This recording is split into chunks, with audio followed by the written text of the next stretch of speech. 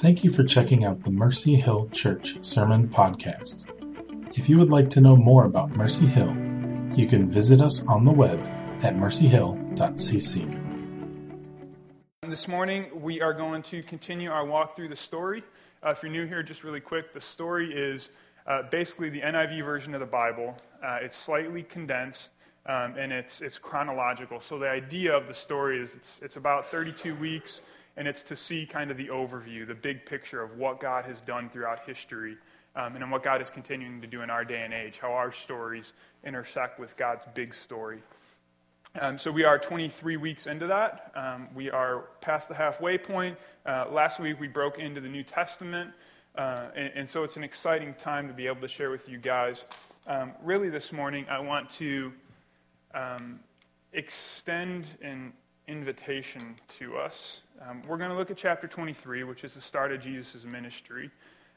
But as we hear, as we are reminded of the way Christ lived his life, what he did, what he said, I want us to hear an invitation to respond to that, an invitation to take part in what Jesus is doing, and to really respond to him with faith. And so, before we dive into this week's stuff, I just want to recap what we've seen so far.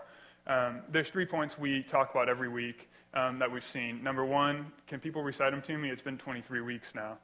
Number one, God is creator. We saw at the very beginning, God's the creator. God is sovereign. He's in control. No one is his rival. He has created and he upholds and sustains all of creation. Number two, people are sinful, rebellious. We do whatever we can we see whatever direction God is going, and we tend to head the other way. At our very core, we are sinful, flawed people who tend to rebel against God in all that we do.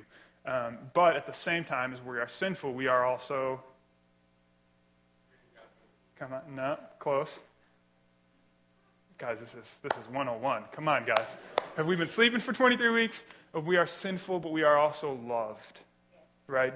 Though we do not deserve it, we are loved. God, in his mercy and in his kindness, loves us and has pursued us, and throughout the centuries has had a plan in motion to bring people back to himself, to make all things new.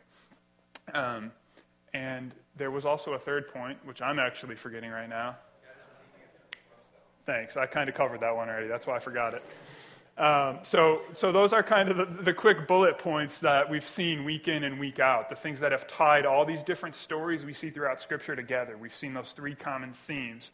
But I want to ask us the question this morning, what is God aiming to do? We've seen he's called a people through Abraham. They turned into the nation of Israel, his descendants. What was God aiming to do with Israel? There's one particular passage in Genesis we keep coming back to. Anyone remember what that might be? Genesis 12. And what's Genesis 12 say?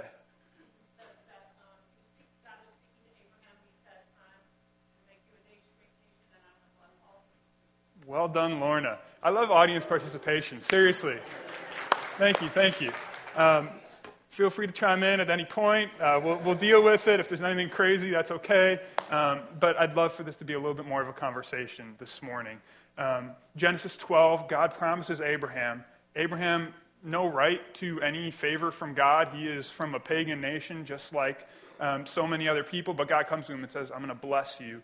I'm going to make you a great name, and through your family, all families of the earth will be blessed. That's really important for us to get because it sets the trajectory for the rest of Scripture. From there on out, through Genesis, through the Old Testament, the whole focus is on Abraham and on his descendants, on what God is doing, on how God is moving things forward to bless all the families of the earth through Abraham's offspring. And so it's really incredible because in the midst of this broken, rebellious world, God is at work. God is doing something. God is redeeming. However, that being said, we've also seen that for the most part, Israel, Abraham's descendants, have failed in this, right? We see standouts. We see people who, like King David, who really have a heart for the Lord, and who fail, who sin and mess up and repent and turn back to God. But we do see standouts, a few people like that here and there. But as a whole, we see that Abraham's descendants have really failed. God had called them to be blessed and to be a blessing to all the earth. The tendency for the people of Israel, like the tendency for a lot of us, was to take God's blessing in and to hunker down and keep it to themselves. They really were not the channel of God's blessing to the nations that God called them to be. And so we see particularly in the prophets in the Old Testament, a lot of pictures of in exile, God has judged the people of Israel for their sin, for their rebellion, and for their failure. He's sent them into exile and given their land to other people. But we see the prophets beginning to come back to the global purposes of God, the reason God called them. So we see in passages like Isaiah 61, 61 verse 1, Isaiah writes this: "The Spirit of the Lord God is upon me, because the Lord has anointed me to bring good news to the poor. He sent me to bind up the brokenhearted, to proclaim liberty to the captives, the opening of the prison to those who are bound, to proclaim the year of the Lord's favor, the day of vengeance of our God, to comfort all those who mourn, to grant to those who mourn in Zion a beautiful headdress instead of ashes, the oil of gladness instead of mourning, the garment of praise instead of a faint spirit. They will be called oaks of righteousness, the planting of the Lord, that he might be glorified in them. They will build up the ancient ruins. They shall raise up the former devastations, rebuild the ruined cities, the devastation of many generations." And it goes on from there to talk about how the nations will hear, the nations will see, the nations will come to Israel. Really this poetic picture that God's purposes from way back in Genesis 12 with Abraham, God is still going to work them out through Israel, despite their rebellion, despite the punishment and the judgment that he brought on them. Now, the reason I bring this up, the reason I recap this, is because this is the world that Jesus was born into. We saw the people of Israel came back, they rebuilt Jerusalem and things, but then there was really 400 years of pretty much silence, where we don't have scriptural records of what happened, what God did, what God said. We do have some other historical records and books and things, but it was 400 years of silence from God. And then all of a sudden, like we heard last week, Jesus burst on the scene into a world that was pregnant with hope. So the world Jesus was born into, about 500,000 Jews live in Israel. Another 3.5, 4 million spread across the rest of the known world. And the Jews, because of passages like we saw in the prophets, they know who they are. They haven't forgotten that they're God's chosen people. They haven't forgotten that God called them for a purpose. And they're ready, they're waiting, they're looking forward to the day when God is going to come and make good on all his promises. They're waiting for God to act with power. They're waiting for God to come in judgment on the Romans and these different nations that have ruled over them. They're excited, they're anticipating God acting to save his people, to restore and renew creation. They're waiting for it. But the question is, how do we live until that day happens? And so we see in the New Testament a lot of different groups of Israelites who all live in different ways, who all have different strategies. This is how we should please God. We see people like the Pharisees who really emphasize religious ceremonial purity. So maintaining a separation between the average people and the pagans in us. We need to stay pure so that we will please God, and eventually he will act like we want him to. We see the Sadducees also a lot in Scripture. The Sadducees, they were really the ones who worked together with the Romans. So they worked within the establishment through political means, through religious means, to really get power for themselves, but also hoping that as they did so, God would act, God would come in power, God would come in wrath, and would establish his people. We also see the Zealots, Simon the Zealot, a disciple of Jesus. The Zealots were the terrorists of the day. They wanted revolution. They wanted anarchy. They wanted to go to war, get rid of the Romans once and for all, and set up a free Jewish state. The last one we see is I might mispronounce this, the people of the Qumran community. That's the Dead Sea Scrolls. These were people who really took the separation thing to a whole nother level from the Pharisees, and they went and lived in caves, lived in the wilderness, said, we can have nothing to do with the world around us. It's all shot, and we can't interact with it, so let's pull back and hunker down and just wait for God to show up. So we see all these different Jewish groups that have this different way of living, but they all have the same hope ultimately, that God's going to come, he's going to judge the Romans, he's going to bring freedom for his people and bring them all back to Israel, and eventually he's going to make good on all his promises in the Old Testament. So real different ways of living, but a common hope, and they also had a common hatred for their oppressors. They had a common hatred for the Romans, for all these different empires that had ruled over them throughout the hundreds of years of silence. So there's really a thirst for vengeance in the Jewish people. They're not happy with the status quo, and they want to see everything upset. They want to see everything change. This is the world that Jesus is born into. This small, helpless babe born in a manger, but as he's born, there is a lot of fanfare, a lot of news. They say things like, call him Jesus because he will deliver his people from their sins. Of this baby's kingdom, there will be no end.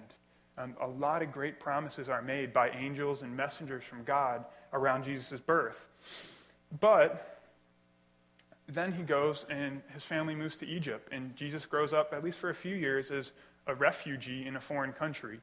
Not a promising start for a young, budding king with all these great promises.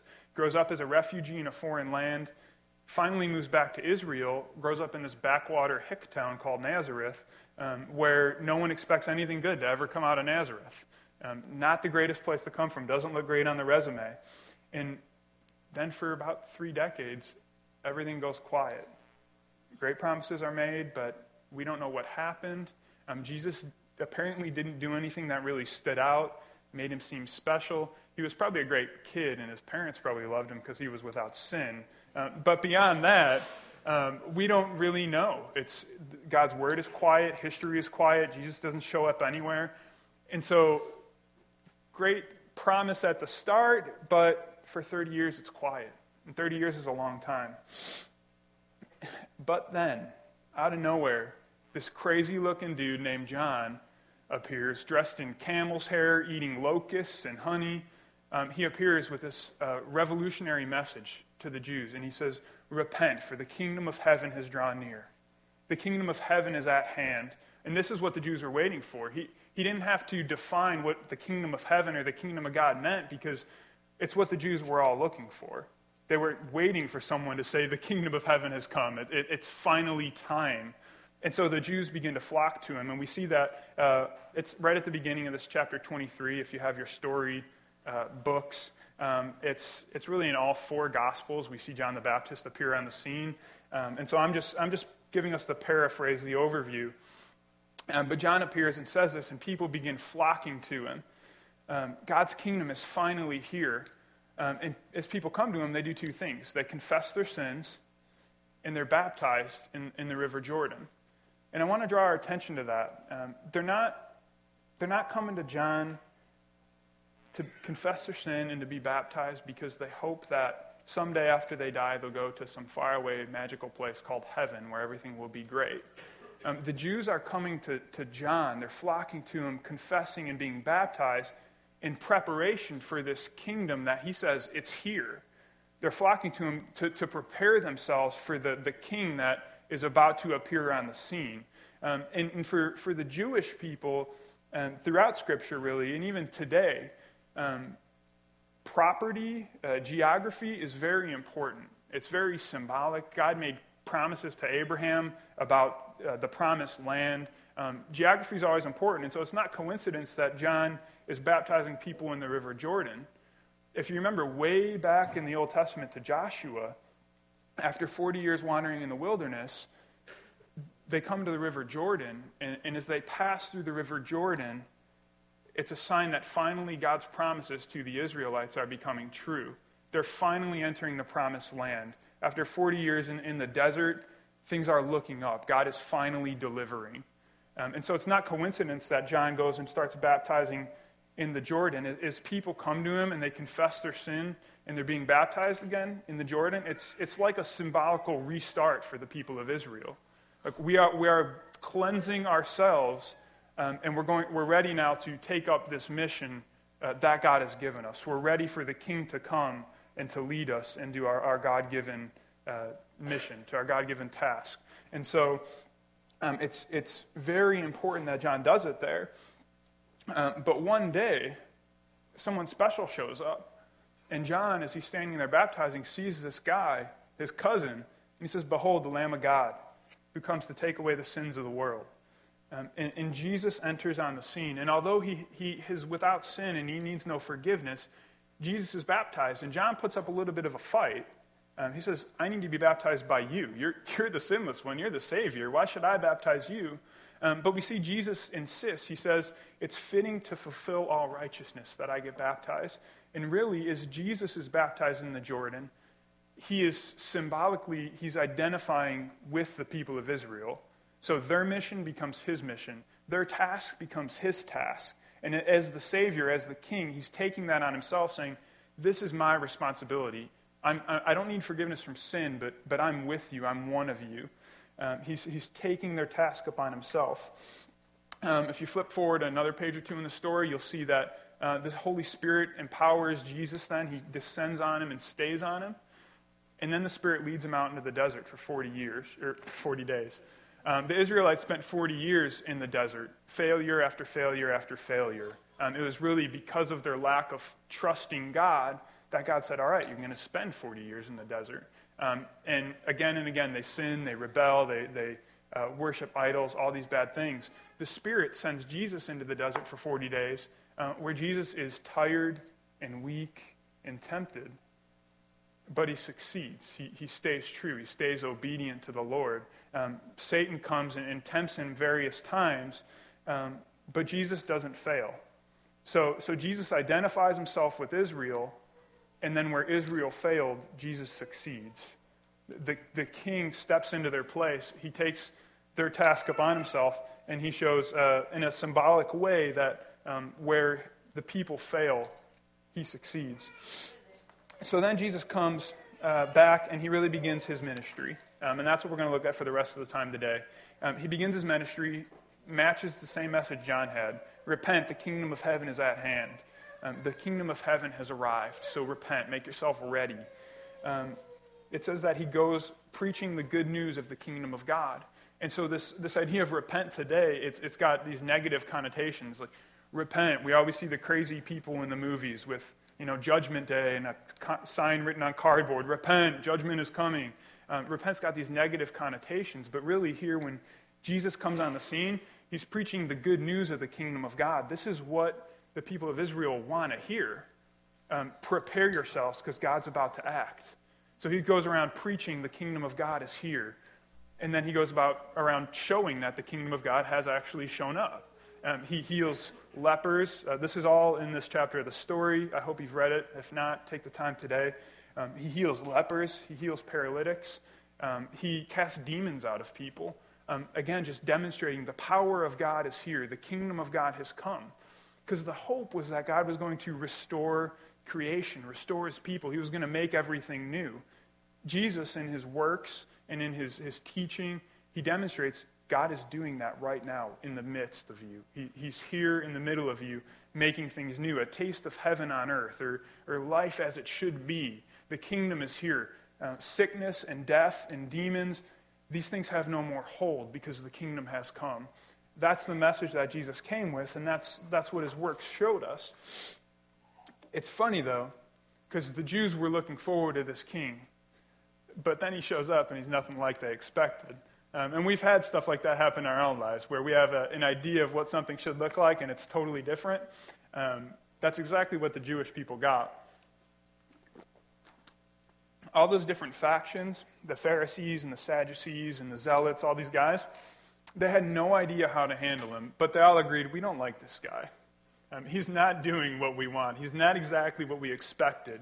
We wanted him to come in and, on a white horse and kick the Romans out of here and set us up as top dog again. Jesus doesn't quite look like that.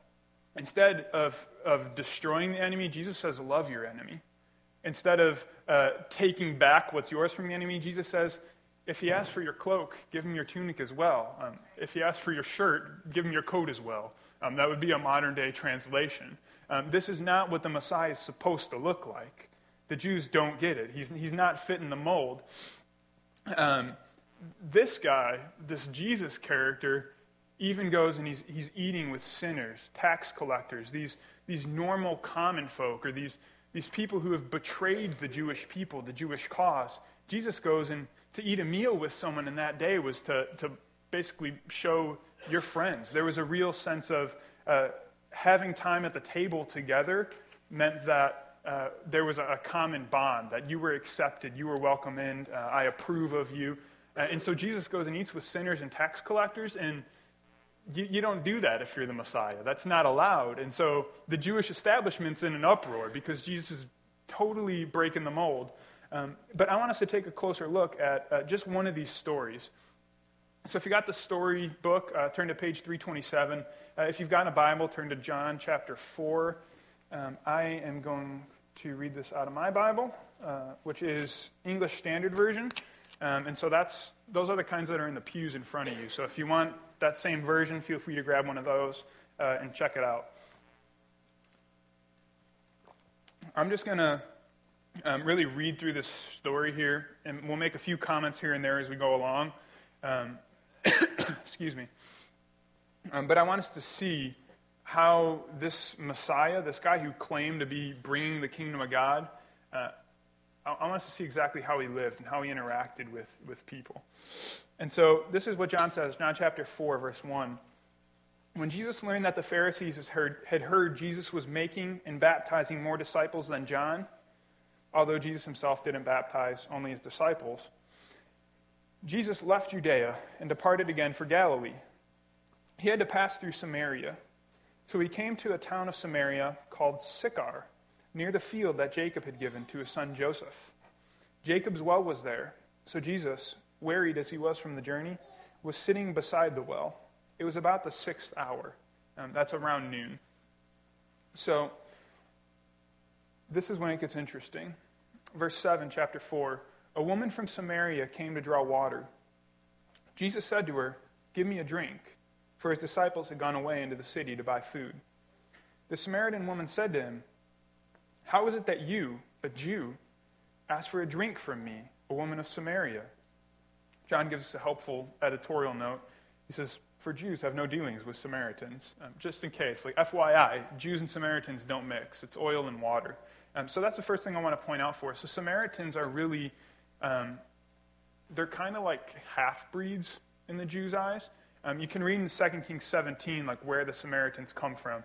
The nation of Israel is exiled, and the Assyrian Empire, who conquered them, brings in these people from all these different countries and resettles Samaria. But God sends lions because these people aren't worshiping God.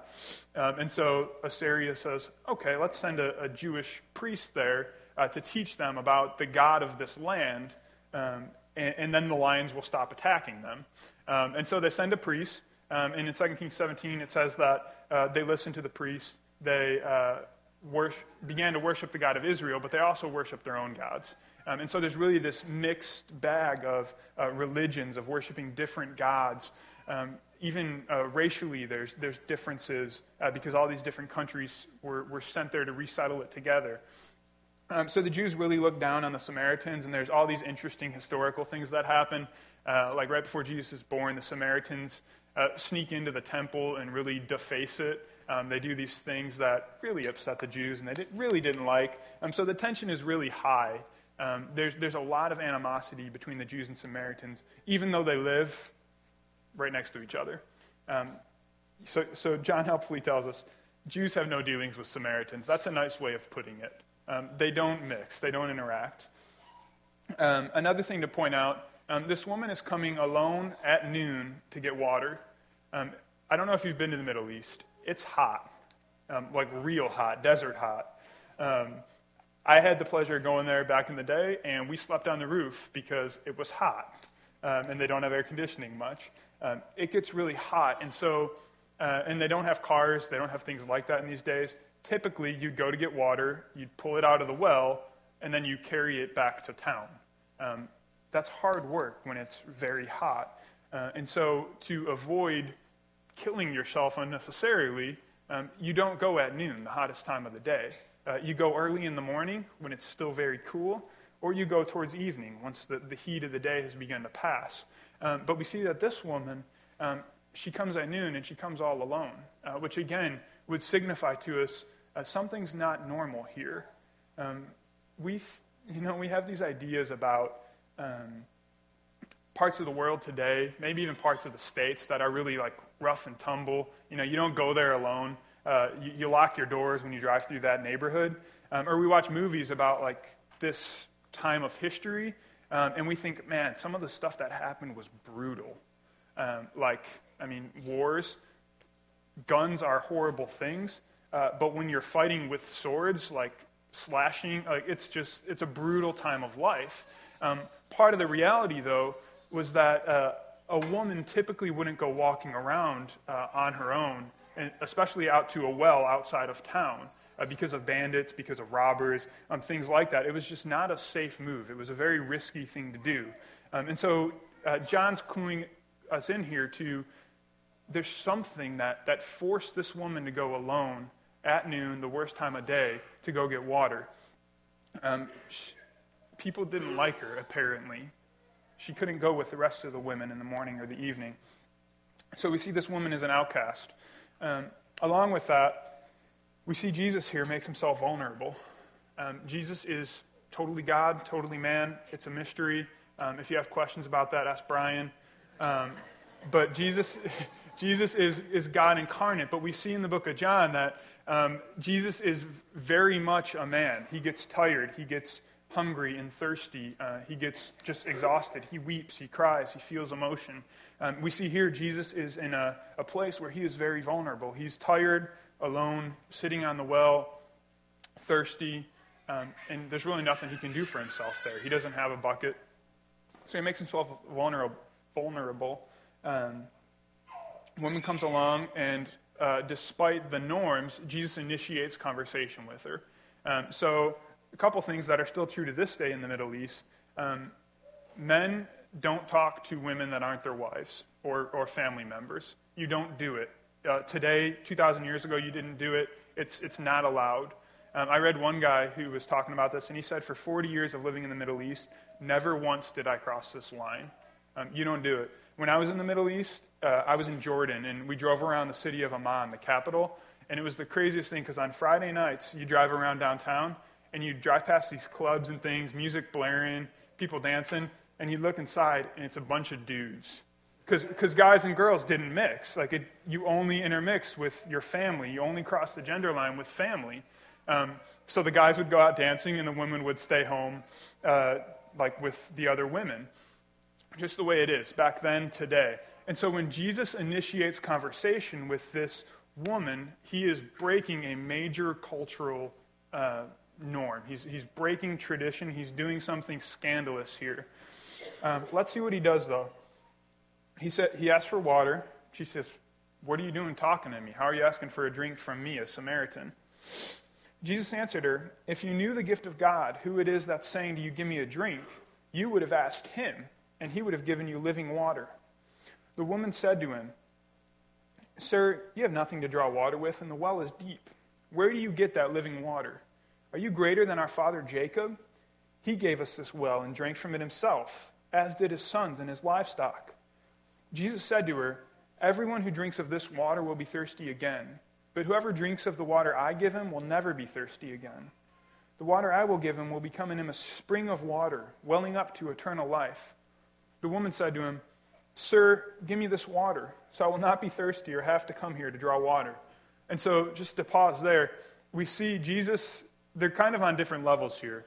Jesus is talking about this living water, drink it, you'll never be thirsty again. And the woman thus far has been a little bit hands off, dude, back off, don't talk to me, you shouldn't be talking to me, you can't draw water, you're crazy. But when Jesus here says, "The water I'll give him will become in him," "Whoever drinks of the water I give him will never be thirsty again," all of a sudden the woman's ears perk up. She says, give me this water, because then I won't have to come here to draw water anymore. So once it's good for her, once it means, less work for me, once it means less pain, maybe it means less shame because she's not having to go to the well at noon anymore, then all of a sudden she's interested. All of a sudden she starts to respond. But we'll see that this woman, they're really just still on two whole different playing fields. Verse 16, Jesus said to her, go call your husband and come here. The woman answered him, I have no husband. Jesus said to her, you're right in saying, I have no husband, for you've had 5 husbands. The one you now have is not your husband. What you've said is true.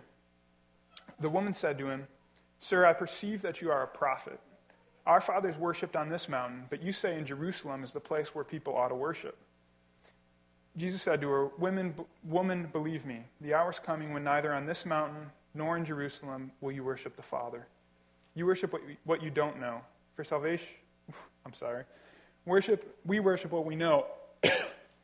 For salvation is from the Jews. But the hour is coming and is now here when true worshipers will worship the Father in spirit and in truth. For the Father is seeking such people to worship him. God is spirit. Those who worship him must worship in spirit and truth. The woman said to him, I know that Messiah is coming, he who's called Christ.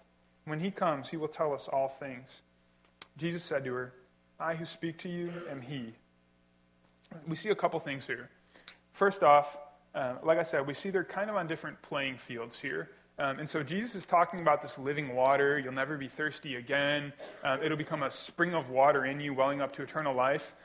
Sounds to me like he's talking about something more than just physical water, right? Like this isn't normal. This isn't like Indiana Jones water that you're never going to be thirsty again. So they're on different playing fields. The woman's like, oh yeah, I'd like water that would satisfy my thirst forever. And Jesus is talking about something more, but she doesn't quite get it. Along with that, we see here, Jesus begins to take it more personal. He says, go call your husband and come here. Clearly, Jesus knows she doesn't have a husband. We see that. He says, you've had 5. The one you're with now, he's not your husband. The woman immediately, though, changes the subject. So Jesus begins to go deeper. He begins to get things very personal, talking about the most intimate details of her life, her marriage, the man that she's with. And immediately the woman does an about-face and starts with these random theological questions about where we should worship and who's right and wrong. I know people like that. I've been that guy who things get to this point where it starts to get a little awkward or uncomfortable. So you drop some question without an answer, right? Just some question that no one knows, but it'll change the subject. Or if you've seen the Snickers commercials the last couple years, you pull out a Snickers. And it gives you some time, right, to think about what you want to say. That's exactly what this woman's doing here. She doesn't want to go there, so she stiff-arms Jesus. She pops a Snickers bar in her mouth, and she changes the subject, so we don't have to go there. However, look at how Jesus responds to her. He doesn't keep pressing in on this relationship stuff. He doesn't get angry with her. He doesn't just shut her down theologically. He doesn't yell at her. He's patient with her, despite her attempts to change the subject, her attempts to turn things. He's patient. He's kind.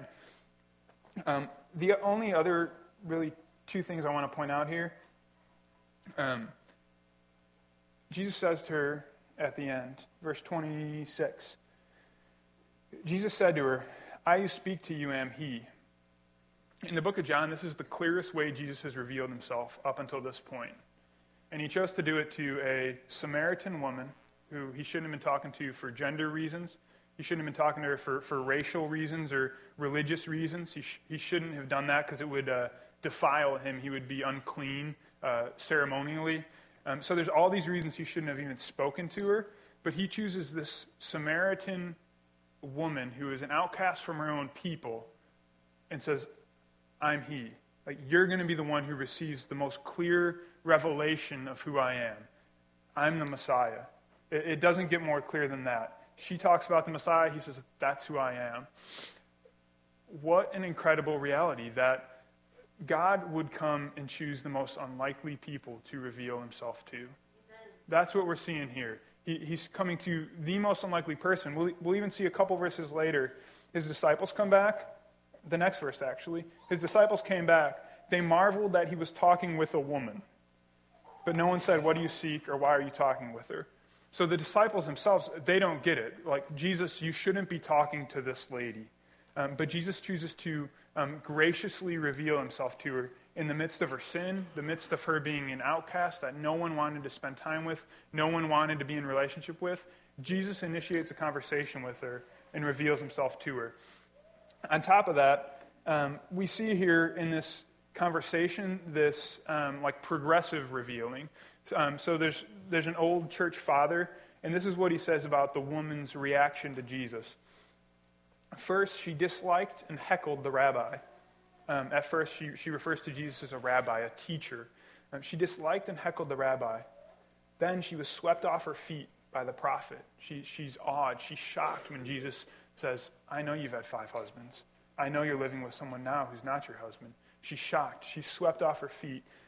But in the end, she adored the Christ. Jesus says, "I'm the Messiah. I'm that guy." And this woman adores her. Let's see her reaction. Verse 28. The woman left her water jar. The whole reason she'd come out there, she leaves it behind, went away into the town, and said to the people who probably hated her, "Come, see a man who told me all I ever did. Can this be the Christ?"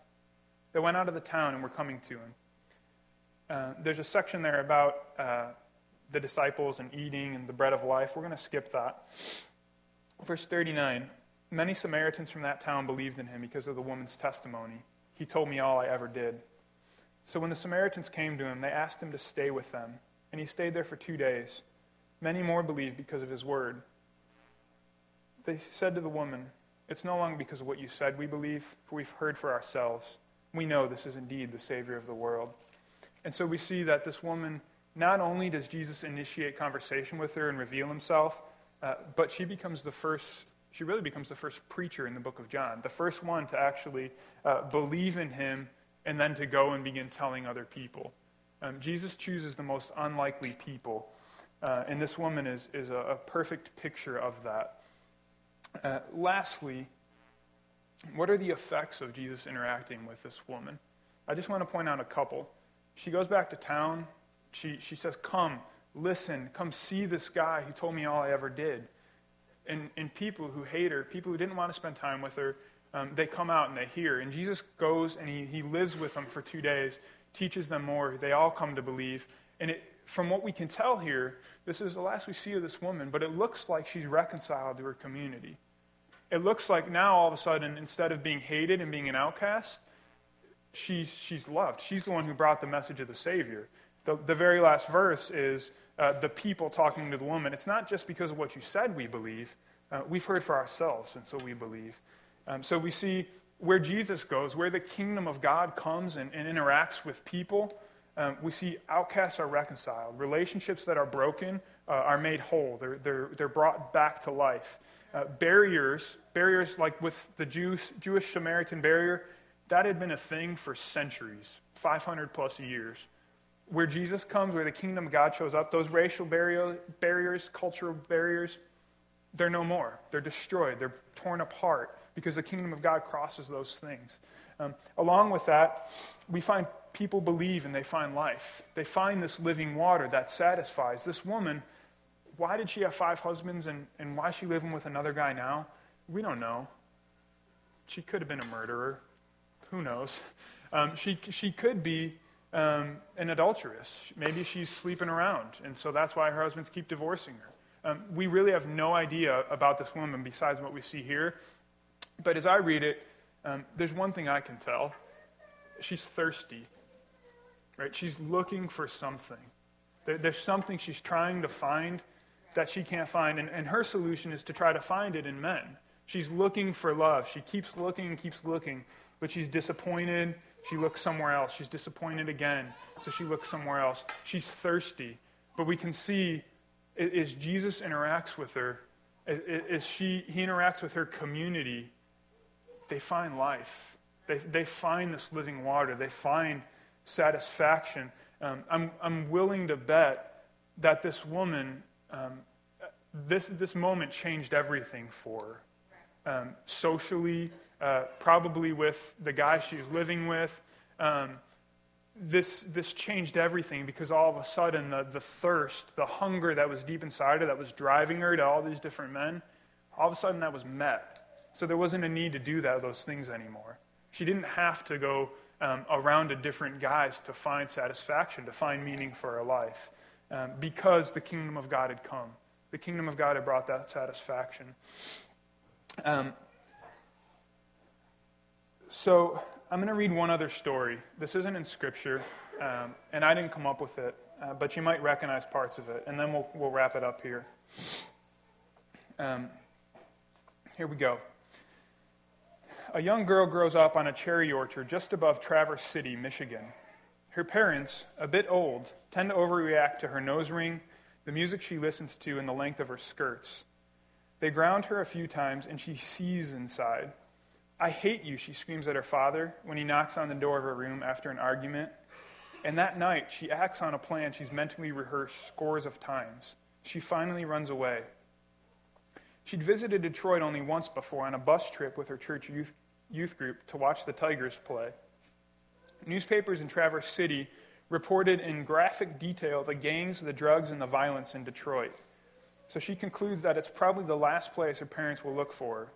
Maybe California or Florida, but definitely not Detroit. Her second day there, she meets a man who drives the biggest car she's ever seen. He offers her a ride, buys her lunch, arranges a place for her to stay. He gives her some pills that make her feel better than she's ever felt before. She was right all along, she decides. Her parents were keeping her from all the fun. The good life continues for a month, 2 months, a year. The man with the big car, she calls him boss, teaches her a few things that men like. Since she's underage, men pay a premium to be with her. She lives in a penthouse, orders room service whenever she wants. Occasionally, she thinks about the folks back home, but their lives seem so boring, she can hardly believe she even grew up there. She has a brief scare when she sees her picture printed on the back of a milk carton with the headline, "Have you seen this child?" But by now she has blonde hair. With all the makeup and all the jewelry she wears, no one would mistake her for a child. Besides, most of her friends are runaways, and nobody squeals in Detroit. After a year, the first signs of illness appear. It amazes her how fast the boss can become mean. "These days we can't mess around," he growls, and he kicks her out on the street without a penny to her name. She still manages some work, but they don't pay much, and all her money goes to support her drug habit.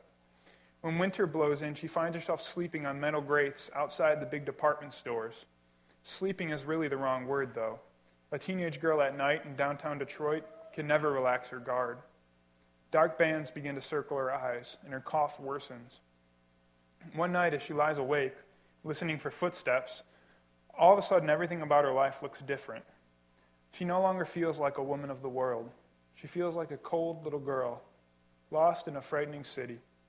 She begins to whimper. Her pockets are empty and she's hungry. She needs a fix. She pulls her legs tight underneath her and shivers under the newspaper she's piled on top of her coat. Something jolts in her mind, and a single memory, a single image fills it. An image of May in Traverse City, when 1,000,000 cherry trees all bloom at once, with her golden retriever running through the rows in chase of a tennis ball. "God, why did I leave?" she says to herself, and pain stabs at her heart. "My dog back home eats better than I do now." She's sobbing, and she knows in a flash that more than anything else, she wants to go home. 3 straight phone calls, 3 straight connections with an answering machine. She hangs up without leaving a message the first 2 times. But the third time, she says, "Dad, Mom, it's me. I was wondering about maybe coming home. I'm catching a bus. I'm coming your way. It'll get there about midnight tomorrow. If you're there, I guess I'll just stay. If you're not there, I guess I'll just stay on the bus until it hits Canada." It takes about 7 hours for a bus to make the trip between Detroit and Traverse City. During that time, she realizes all the flaws in her plan. What if her parents were out of town and missed the message? Shouldn't she have waited another day and then called so she could talk to him? Even if they're home, they probably wrote her off dead a long time ago. She should have given them some time to overcome the shock. Her thoughts bounce back and forth between those worries and the speech she's preparing for her father. "Dad, I'm sorry. I know I was wrong. It's not your fault. It's all mine. Can you forgive me? She says the words over and over, her throat tightening, even as she rehearses them. She hasn't apologized to anyone in years. The bus has been driving with lights on since Bay City. Tiny snowflakes hit the pavement, rubbed warm by thousands of tires. She's forgotten how dark it gets at night out here. A deer darts across the road and the bus swerves. Every so often, a billboard with a sign posting the mileage to Traverse City appears. Oh God. When the bus finally rolls into the station, air brakes hissing in protest, the driver announces in a crackly voice over the microphone, 15 minutes, folks. That's all we have here. 15 minutes to decide her whole life. She checks herself in a compact mirror, smooths her hair, and licks the lipstick off her teeth. She looks at the tobacco stains on her fingertips and wonders if her parents will notice, if they're even there. She walks into the terminal, not knowing what to expect. Not one of the 1,000 scenes that have played out in her mind prepare her for what she sees. There in the concrete terminal in Traverse City, Michigan, stands a group of 40 brothers and sisters, aunts, great-aunts, uncles, and cousins, her grandmother, even her great-grandmother. They're all wearing party hats, blowing noisemakers, and taped across the whole wall is a huge banner that reads, "Welcome home." Out of the crowd of well-wishers breaks her dad. She stares out through the tears quivering in her eyes like hot mercury and begins the memorized speech. "Dad, I'm sorry." "I know." He interrupts her, though. "Hush, child. We don't have time for that. There's no time for apologies. You'll be late for your party. A banquet's waiting for you at home." Sorry, I'm a mess. Guys, I read that story, and if you're familiar with the scripture, you'll see hints of the prodigal son there. But I read it right after reading about this woman in Samaria, because there's a lot of parallels there. And because we can wonder what it looks like when the kingdom of God shows up. We can wonder what it looks like when Jesus shows up. And that's what it looks like. People who are broken, people who are lost, people without hope, who don't deserve anything, they find what they don't deserve.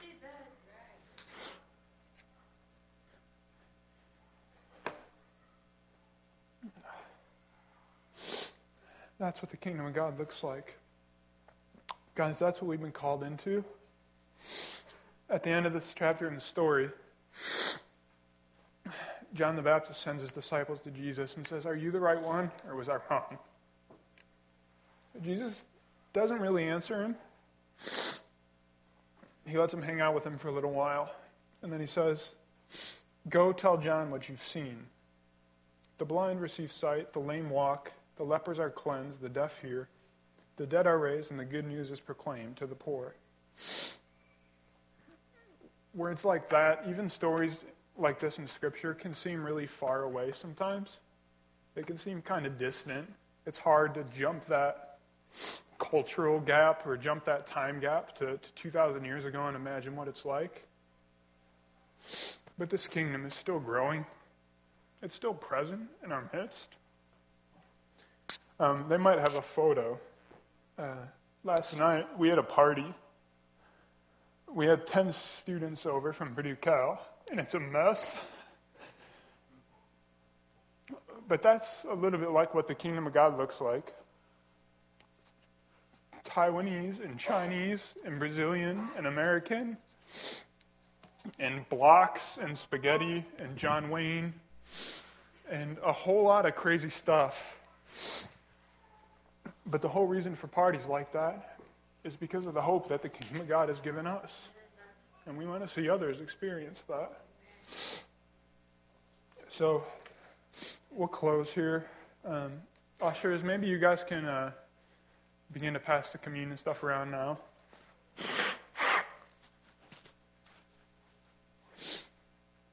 What exactly does the kingdom of God look like? It can be hard to say, but you know it when you see it. This world seems pretty dark sometimes, doesn't it? There's a lot of evil. There's a lot of suffering. There's a lot of just brokenness and hurt and pain. And we can question and wonder why. They seem to be the common denominator a lot of times if you watch the news.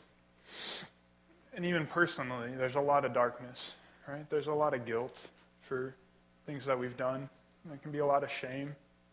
We do things that are shameful. We do things we're not proud of. There can be a lot of fears about what the future holds because the world is such a crazy place. But because Jesus came, because of the kingdom of God, we can take heart. John 1 says this, "The light shines in the darkness. The darkness has not overcome it." Right in the middle of the darkness, the light shines. And right in the middle of a crazy world, the light shines and the kingdom grows, the kingdom lives and breathes, and God is at work. And the reason for it all, ultimately, is because Jesus, this guy who showed up and didn't fit anyone's expectations, didn't meet what people thought a Messiah should look like. It's because within a couple years of meeting that woman in Samaria, he would go and hang on a cross, naked, bruised, ashamed, broken. And the judgment of God for sin and for rebellion would be poured out on him. And then 3 days later, he takes his life back up. And new life, new hope, life beyond the darkness, life beyond the guilt and the shame. A new chapter begins. That's what the kingdom of God is about. And guys, that's been extended to all of us. And hopefully you've met this Jesus and you've experienced this hope and this new life. And that's why we take communion, because Samaritan women, outcasts, loners, unloved, they find hope at the table. They find hope in the kingdom. Runaway teenagers, they find hope. And guys, I'm Larry Barker. I'm the third of 9 children. My life is crazy. And on my own, I am a proud, arrogant mess who doesn't think he needs God, who thinks he can do it all himself. I'm constantly trying to prove that I'm good enough for people to love me. Oftentimes, I feel lonely and have a hard time believing that people would want to be my friend. But at the table of God, I'm welcome and I'm loved. And that's a beautiful thing. So let's take this bread and this wine, or juice. Sorry, guys. Let's take this bread and this juice, and let's take it and remember that the bread and the juice are for people who are broken. They're for people who are a mess, people who don't have hope in themselves, people who need grace. If that's you, take the bread now, and let's remember Jesus' body broken for us. And let's take this juice and remember his blood that was shed for the forgiveness of sins and the dawn of a new day. Lord, we thank you that you give your salvation freely. Oh, Father, we thank you that we don't have to clean ourselves up to come to your table, but that you extend a welcome to anyone who would come, who would trust that in Jesus is forgiveness and life and hope. And we thank you for a great Savior who was enough to pay for where we've done wrong, and who was powerful enough to take his life back and to bring a new chapter in history. God, we thank you that for each of us as individuals, we can find that new chapter and new hope and new life in Christ. God, I pray that where there is struggle with guilt and shame, where we don't see freedom in our lives, I pray that your kingdom would be expressed there. Lord, that we would find that freedom. We would find forgiveness and healing and wholeness.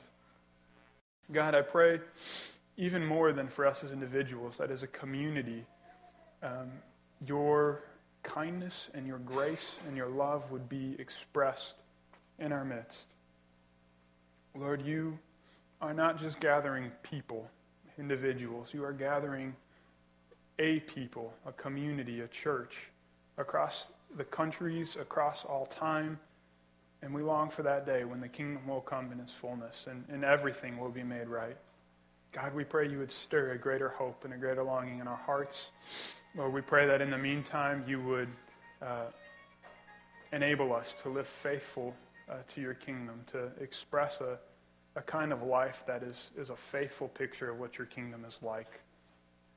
It's for Jesus' name and it's in Jesus' name we pray. Amen.